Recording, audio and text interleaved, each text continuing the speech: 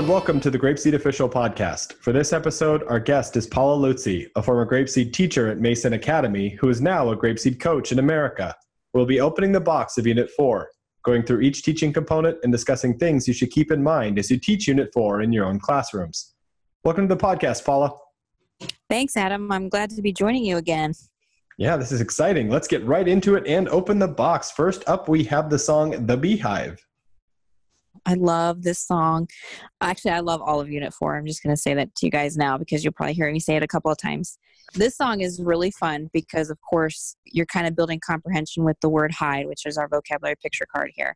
And one of the things that can be really fun is if you have a prop that you can actually put some toy bees in. I actually made a paper beehive with paper bees. Mm-hmm. And like as we sang it, I could actually pull with a string 1, 2, 3, 4, 5. And it actually shows the students how they actually come out of the hive, because that is kind of a hard concept to teach. So you can do little things like that to really make it fun to demonstrate that language and build comprehension. Exactly. You can do a lot with just pointing at the pictures in general, of having your finger pointing as they're coming out of the hive, but there's really so much you can do in a static picture. So having your own prop like you're talking about is a really good way to go. Yeah. Also, when you're singing this song, especially in early exposures, you really want to make sure that you're clearly pronouncing the final S sounds in B's and C's, because it can be really easy for your students to leave them off when they start to sing. So you want to make sure your pronunciation is clear without overemphasizing it and distorting your own pronunciation so that they're set up for success when it's their turn. That's right, because the ending sounds are hard for a lot of kids. One other thing that's really fun to do is like this song, because you're talking about where the bees are, it is reviewing the language where from we learned in Unit 1. And one of the things that was really quick and easy for me to do was I had this toy bee that I would put in different locations in the room every class. And I would just ask them just real quick, where's the bee today? And like they would just say, the bee is blah, blah, blah. So like the bee's on the shelf, the bee's under the chair. And then the kids get excited because you're moving it every day. And it seriously takes less than 30 seconds to get them engaged with using this language right off the bat. Exactly. Great idea. It'll reinforces language that students have already learned, and you're being time efficient. So that's a perfect activity to bring in. Leaving it there, let's move to I See Numbers. So this song, along with the song of the same name in Unit 5, really targets how many sentences. So in your box of materials, you'll see another deck of cards that go with this material, each with a different how many question and pictures for students to count the answer out. So pay close attention to how your lesson plans direct you to use these on a given day. Another thing to point out here is that knowing our end goal expectations can really help guide our teaching. So in the end, we want full sentences like, I see 5 donkeys. If you get your students to that stage in this unit, it will make your life much easier when you go on to part 2 of this in the next unit.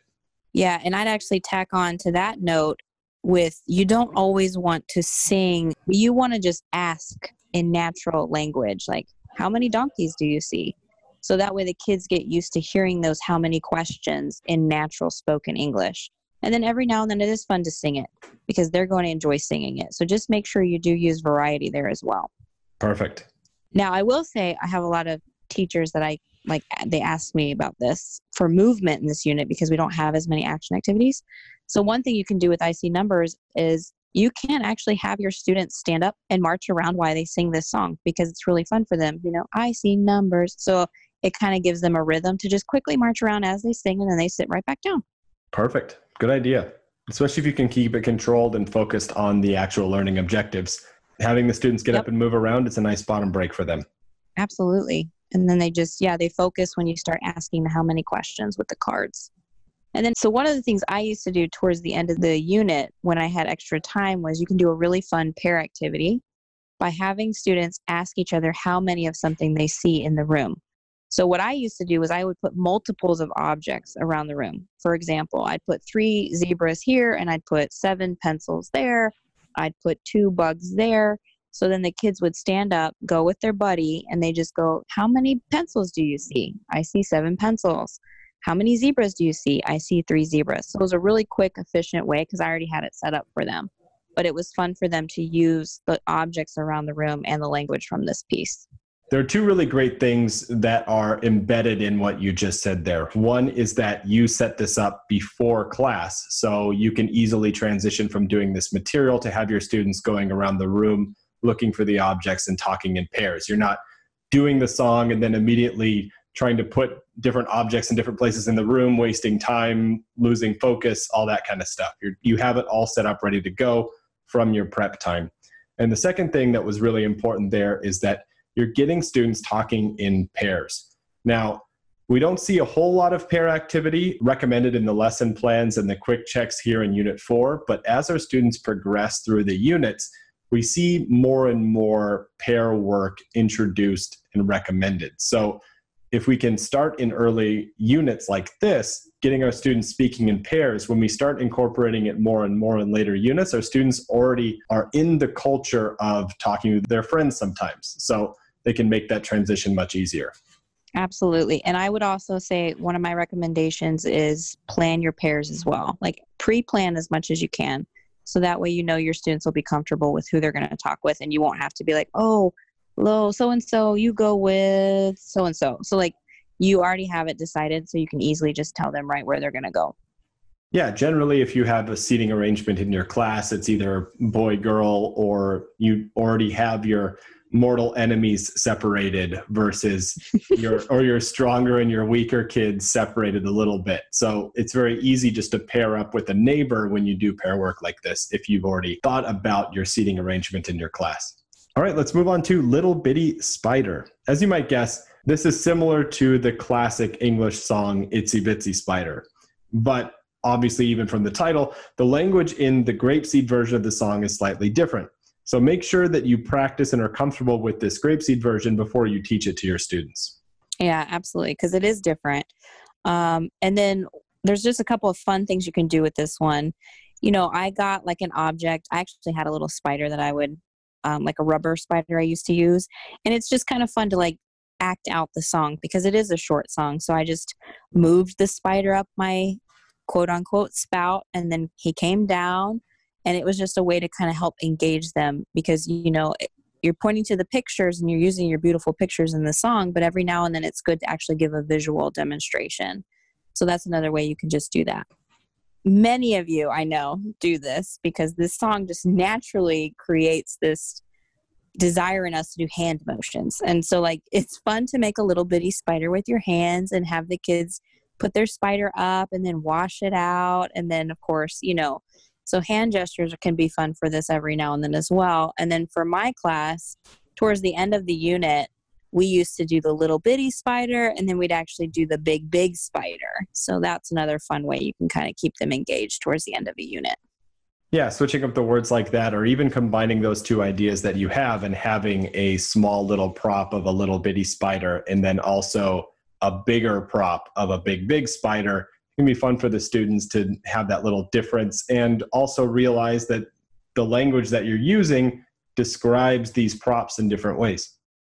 Yeah, absolutely. And if you're like me, my teacher who taught next to me had a giant spider, and he would purposely hide it in my room to scare me while we were on Unit 4.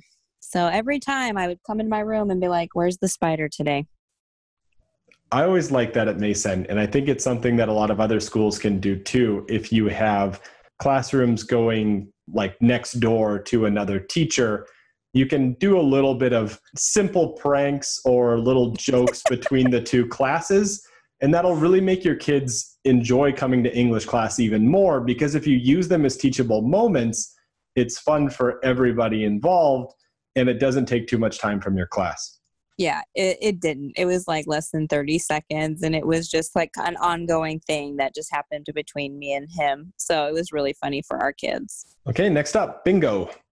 All right, with this one thing I found really helpful was when I first started to sing it, I would sing it slowly and clearly because the tune goes kind of fast. And I feel like sometimes as a teacher, I used to just sing it to the tune, and my students weren't able to understand clearly each word in there. And I just wanted to make sure they heard the words clearly and the individual letters of Bingo and Missy as well. So it is helpful to sing it slowly and clearly for them when they're first working on it. That's a solid point because this primarily reviews him and her from the Unit 1 Hello song. So students have already had exposure to this. They should know the words, but they might still struggle with how to use them with actual practical application with their different classmates. So being really clear with your own modeling of sentences using the language along with your proper singing from early exposure will really help lock this in for them. Yeah. And one of the things that's really fun about this song too is like when you have extra time, I used to do this before class. We would sing this song and I would include my students' names because I really wanted them to learn how to spell their names as well. So, for example, if I use my own name, there was a girl who had a cat and Paula was her name. So then you go Paula. So then they actually get to work on spelling their own names. And this is one of the songs that's really good because it specifically targets that. Great point. Yeah, a lot of our phonics work that we do, it really focuses on the sounds that the letters make. And that's really important for our students. But it's also important for them to know what the names of the letters are as well. So even though when we're doing air writing, when we're doing writer practice, we're focusing mainly on the sounds. Materials like this really help us to reinforce the names of the letters for our students. Absolutely. Next up, Old MacDonald's Farm.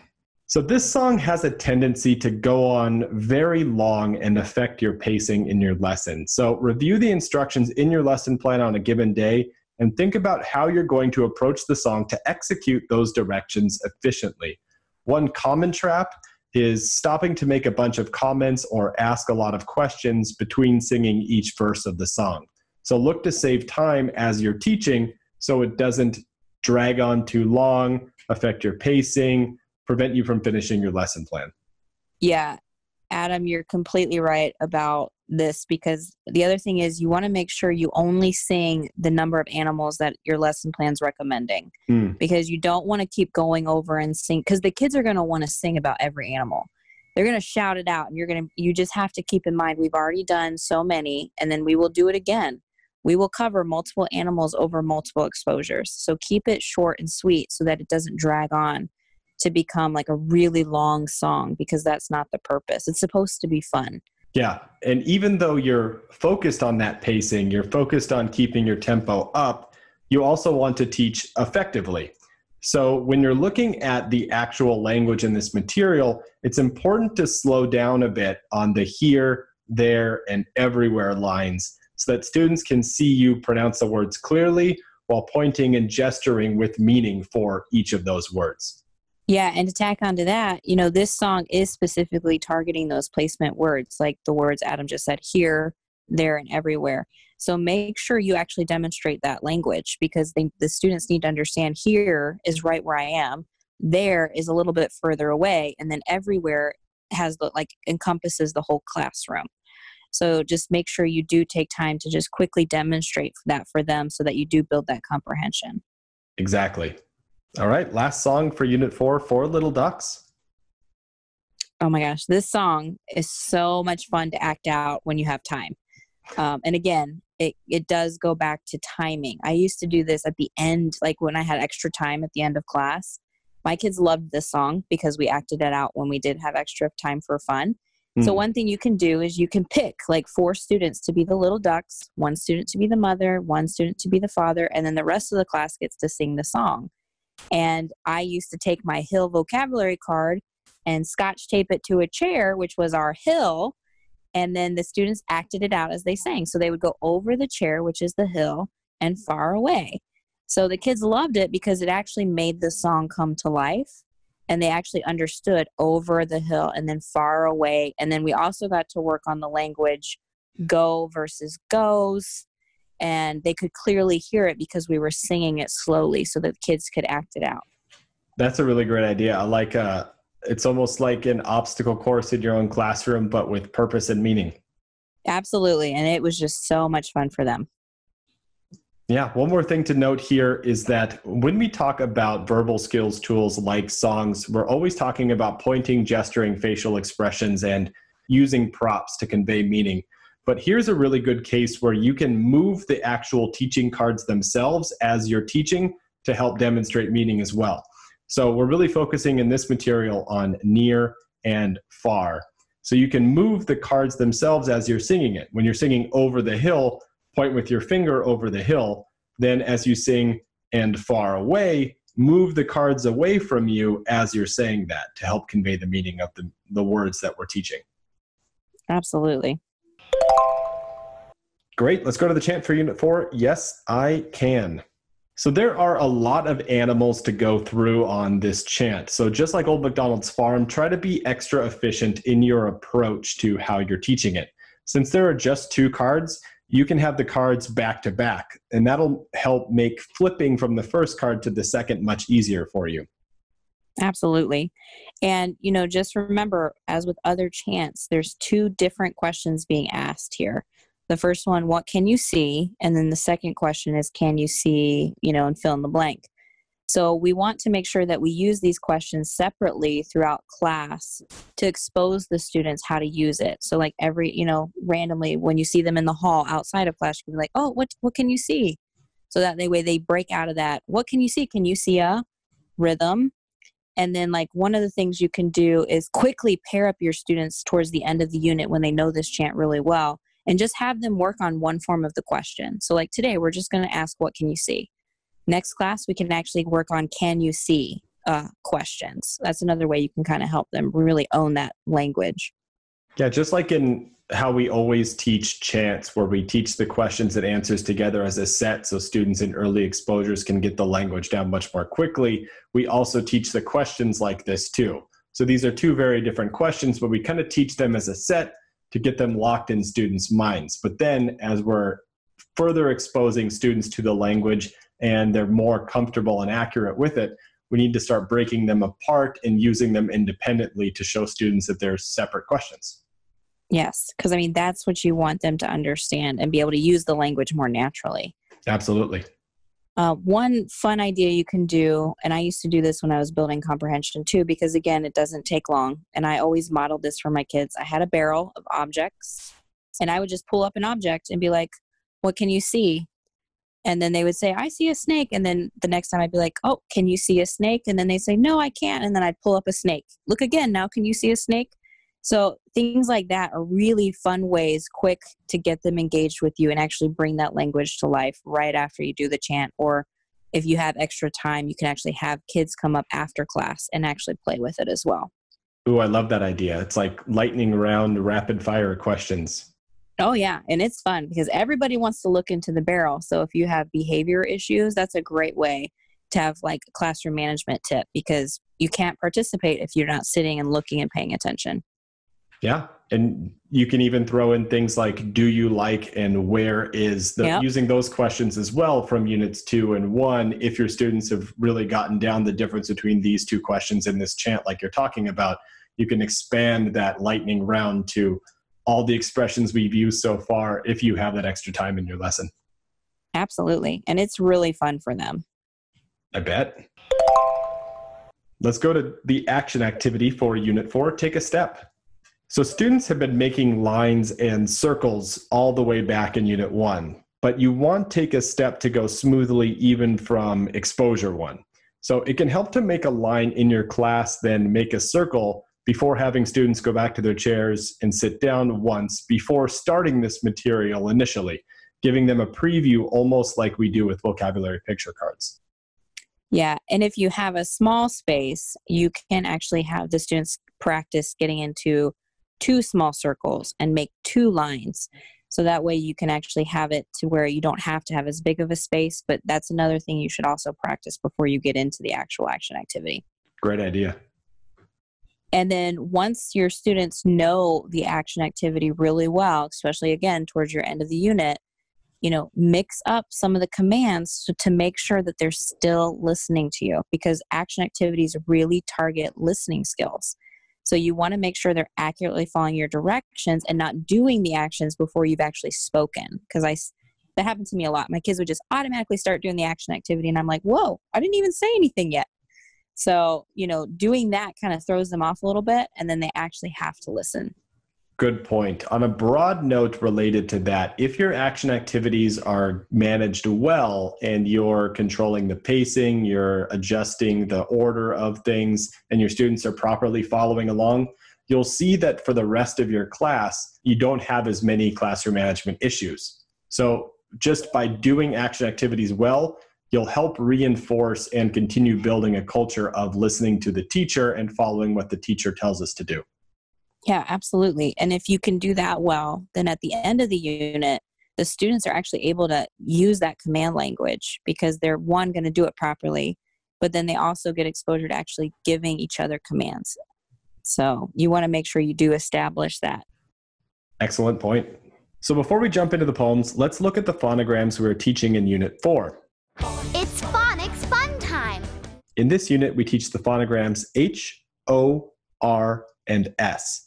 H has one sound. S has two sounds. S and Z. R has one sound. It can be a bit tricky because many languages do something similar to an R sound, but tongue placement varies. In general, you want to curl your tongue back and mostly close your mouth. I'll say the sound one more time. O has four sounds. Ah, O, U, and This is the first time students are being taught four sounds for a phonogram. Pay special attention to your pronunciation to the first sound. It can be tricky for a lot of non-native speakers, especially those not from North America. Here are the sounds again. Ah, O, U, Now that we have our phonograms down, let's jump back into the poems.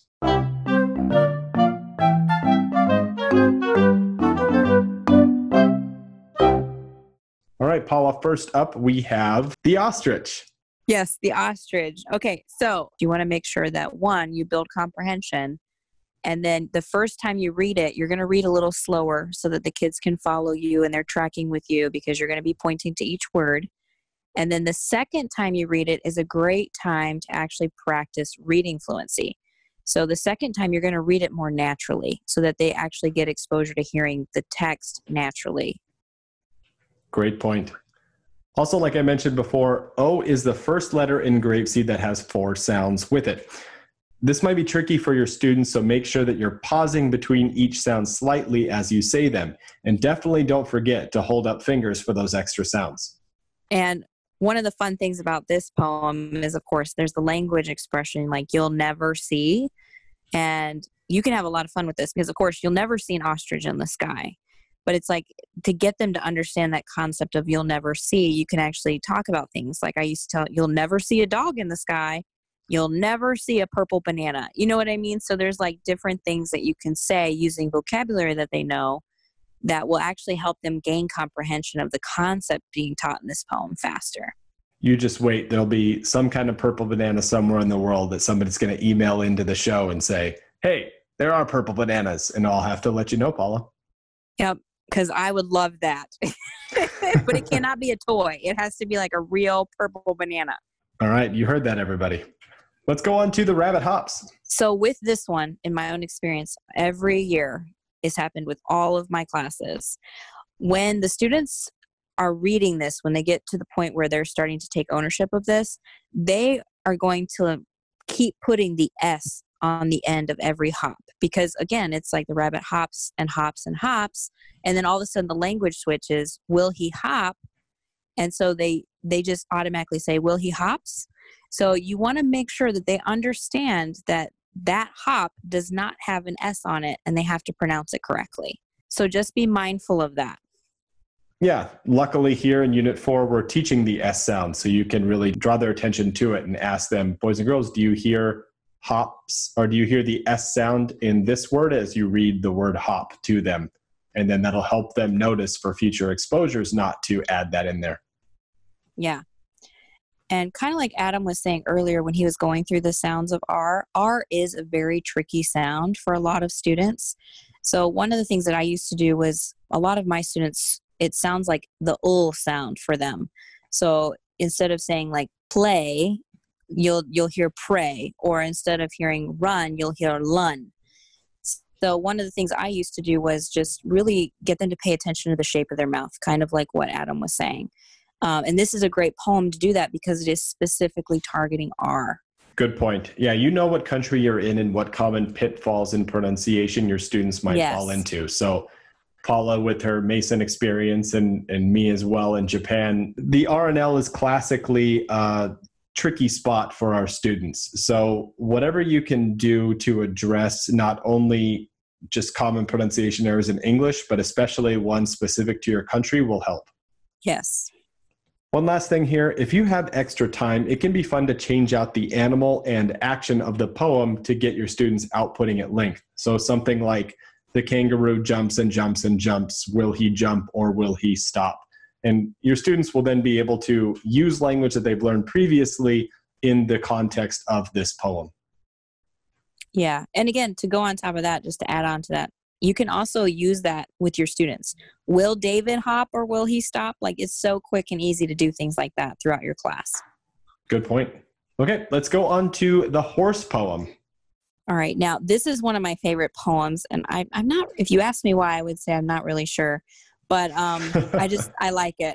And I think one of the things is it does give the students exposure to saw. So I saw a horse, so I used to show my class the horse poem, and then I would hide the picture, and then they had to tell me what they saw. So you can do this with other pictures too if you have extra time, but it's a great way to actually start building comprehension of, like, I saw this, this, and this when I was coming to school today. I saw this, this, and this when I was on the playground. So, it's just a really fun way to actually introduce that language to them.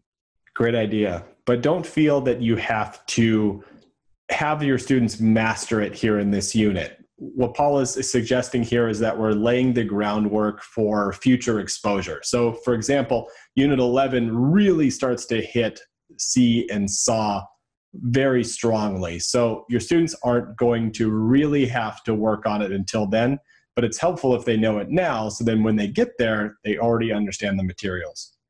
Yeah, it's just about exposure. So now the other thing about this poem is this one has so many review phonograms you can work on. So really look at your lesson plans, because your lesson plans will highlight this to you. And we want to make sure we use the previous sounds and the previous letters that they've worked on in units 1 through 3. And again, like a lot of the Unit 4 poems are filled with the review letters. So look for that in your lesson plans, especially with horse poem. Yeah, the 4 phonograms we teach almost spell out horse. So you are correct in that one. And then one last thing is I would just say is, like, make sure that you're consistently pointing to the text while teaching your poems. I even used to do this. I would, point to the picture and then point to the text and point back and forth. But the whole objective of our poems is working on concepts of print. So we want to make sure we are giving them exposure to the text with every single reading. Yeah, if you cross point and go from text to pictures, your students might not follow the pointer back over to the text. They might stay on the picture. Since the focus is on the text, keep the pointer on the text. That will do it for poems. So let's go to big books. First one, green.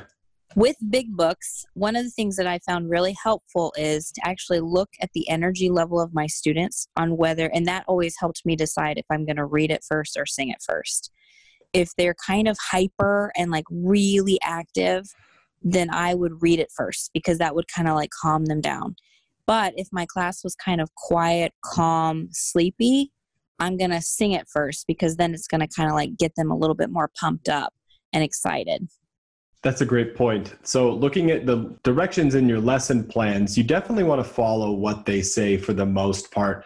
But in little things like this, where you think you can tweak it to address the needs of your class directly, then I would suggest to do that. So even if your lesson plan, for example, says, sing it first today and then read it. For example, if in Paula's scenario that she just laid out, if your students are really energetic, maybe you read it first that day instead. In the end, you're still reading and singing, so it's not that big of a change, but slightly tweaking the lesson plans to the needs of your students is something that you can think about doing within reason.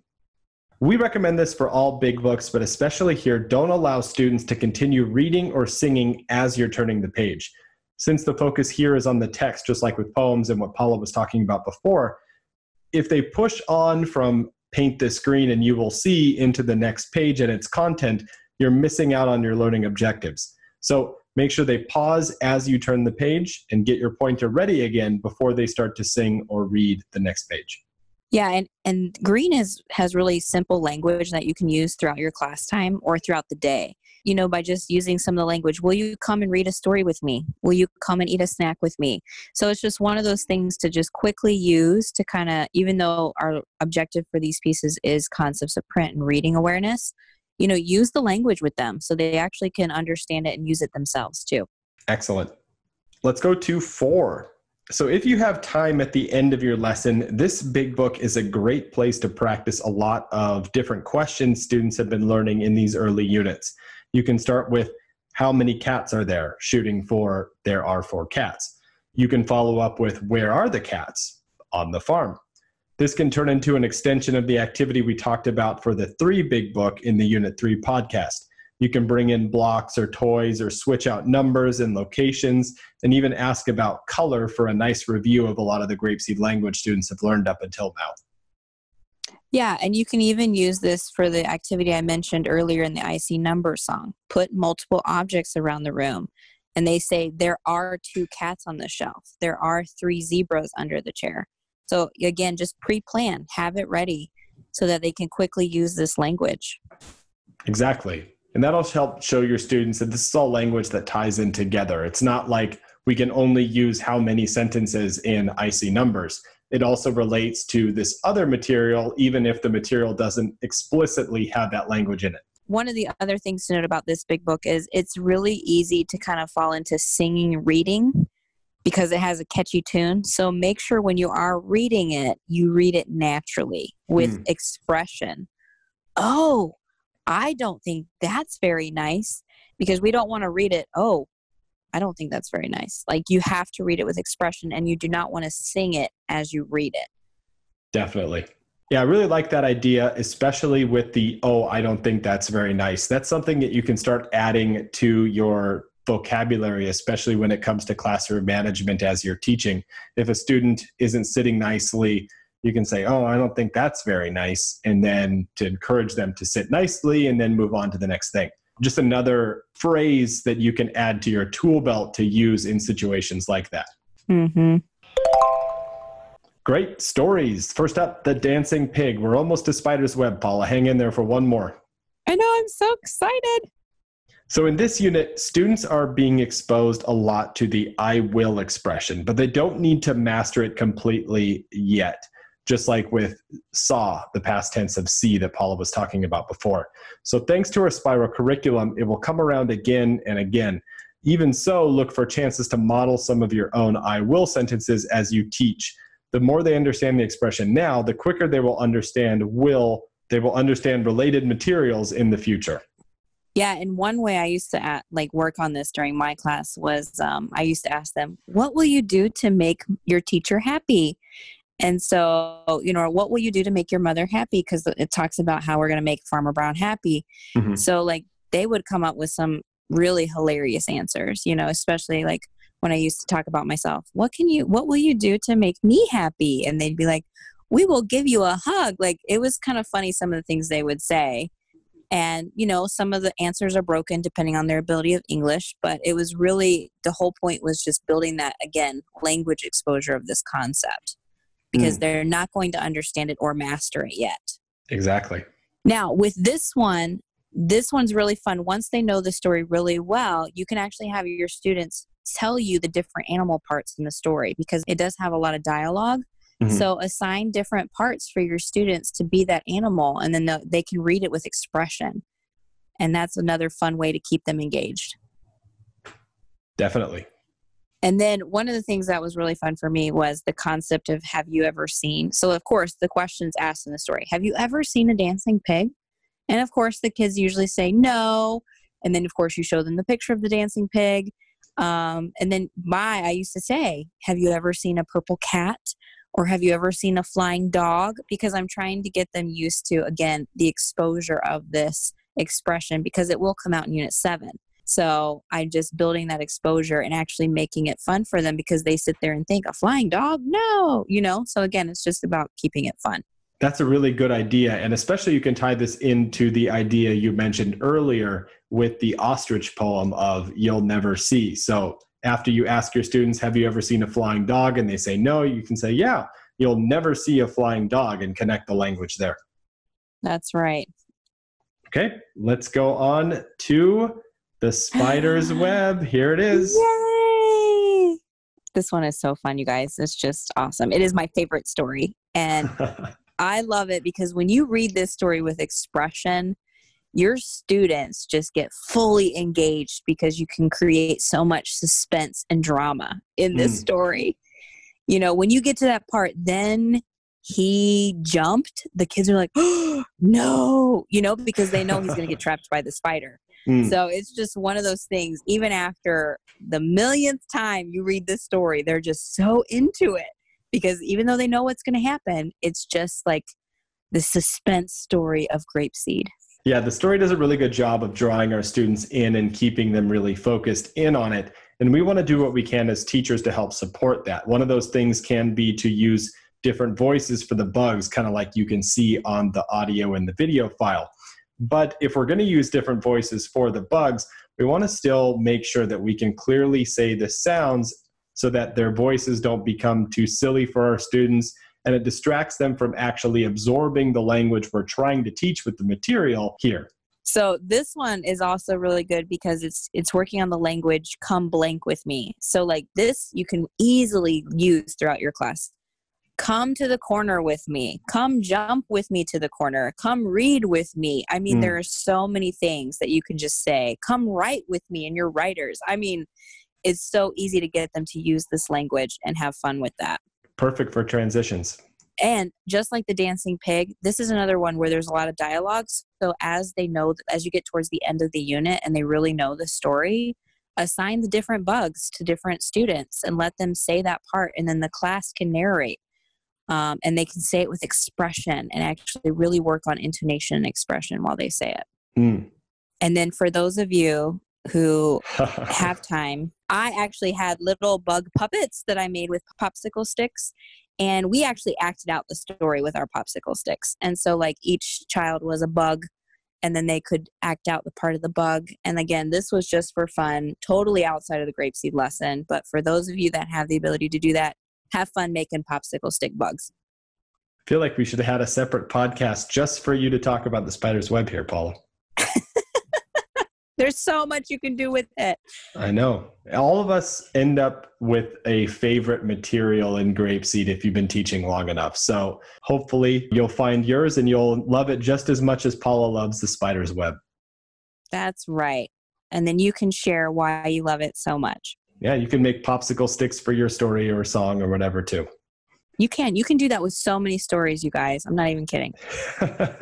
All right, let's move on to Farmer and the Carrot. So with this one, kind of like the Four Little Ducks point we mentioned earlier about using the cards themselves to demonstrate meaning, you have a couple good options here to gesture pulling when the farmer and the animals pull on the carrot. So you can act like you're grabbing the carrot on the card and pull with one hand, or you can go with my personal recommendation of grabbing the story cards themselves on the side and pulling on them as if they were the carrot. Yeah, that's a good idea because sometimes you don't have an object or you don't want it to get out of hand. So by just simply doing that, you can demonstrate the language without having to use something else. Now, I like this story a lot because it works on the phrase, please help me. And again, that's good classroom language. Please help me get the writers. Please help me put the books away. So, and it works well with we say please from Unit 3. So it's kind of like use that language throughout your class. And please help me get the pointer. Just the more you use that, you'll start to see the more your students will use that language and you'll have a lot more of that polite, nice things to say type thing come out. Exactly. It's always nice to increase those nice things to say in the classroom. Yep. All right, next up, sounds on the farm. So the story seems simple, but let's look at the end exposure quick check. Are students able to use the language of the story to talk about their lives? With the example of, what does your mother say when you wake up in the morning? With just about all Grapeseed materials, they are simply things we use to deliver language to our students for them to eventually express themselves using that language. Yeah, exactly. And I mean, it's fun to ask your class what you say. So I was like, oh, what do I say? And then they actually said this to me almost all the time. Miss Paula says, let's speak in full sentences, because I would say that all the time to them.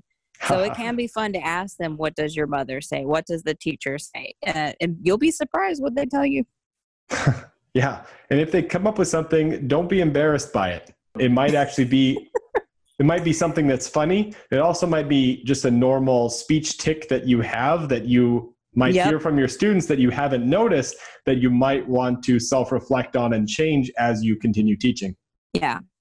This story is very repetitive because it's just asking the same question with different animals.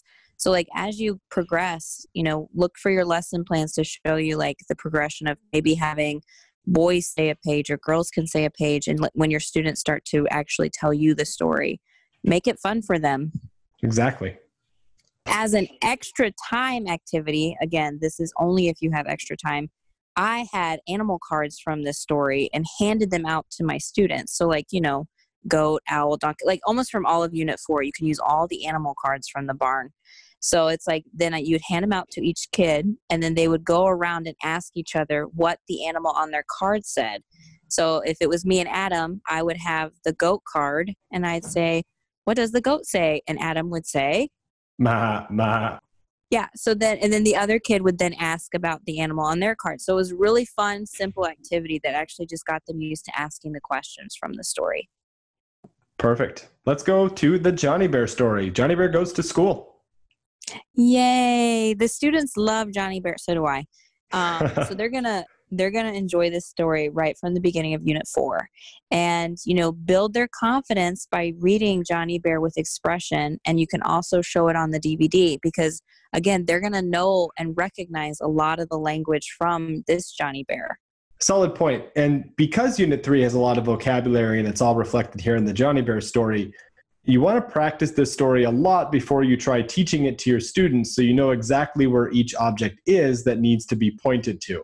Especially Unit 3 has a lot of those school-related nouns, so there's a lot of objects you'll need to point at while you're telling this story. Yeah, and again, your kids are going to recognize that language right away, so that, again, draws them into the story. And then make sure, Johnny Bears are great stories to actually easily connect to your students' lives, especially this one, because it is all about school. So just make a connecting question. What do you like on the playground? Do you like to sing at school? Very simple answers, but again, you're engaging them by asking them about themselves. Great ideas. Well, that brings us to the end of Unit 4. So thanks again for joining the podcast, Paula. Yeah, thanks for having me. It was a lot of fun. Yeah. As always, thank you for listening and good luck in the classroom. Hey, everyone. Do you have a question about grapeseed that you would like answered on this podcast? We will do some occasional mail carrier episodes where we answer your questions, so feel free to write in. You can email the show at mailcarrier@grapeseed.com. mailcarrier@grapeseed.com. Keep in mind that we may not be able to answer everyone's questions on the podcast, but if you leave your contact info, including your country, we will make sure to get back to you, whether it is on the podcast or in a follow-up email. We look forward to hearing from you.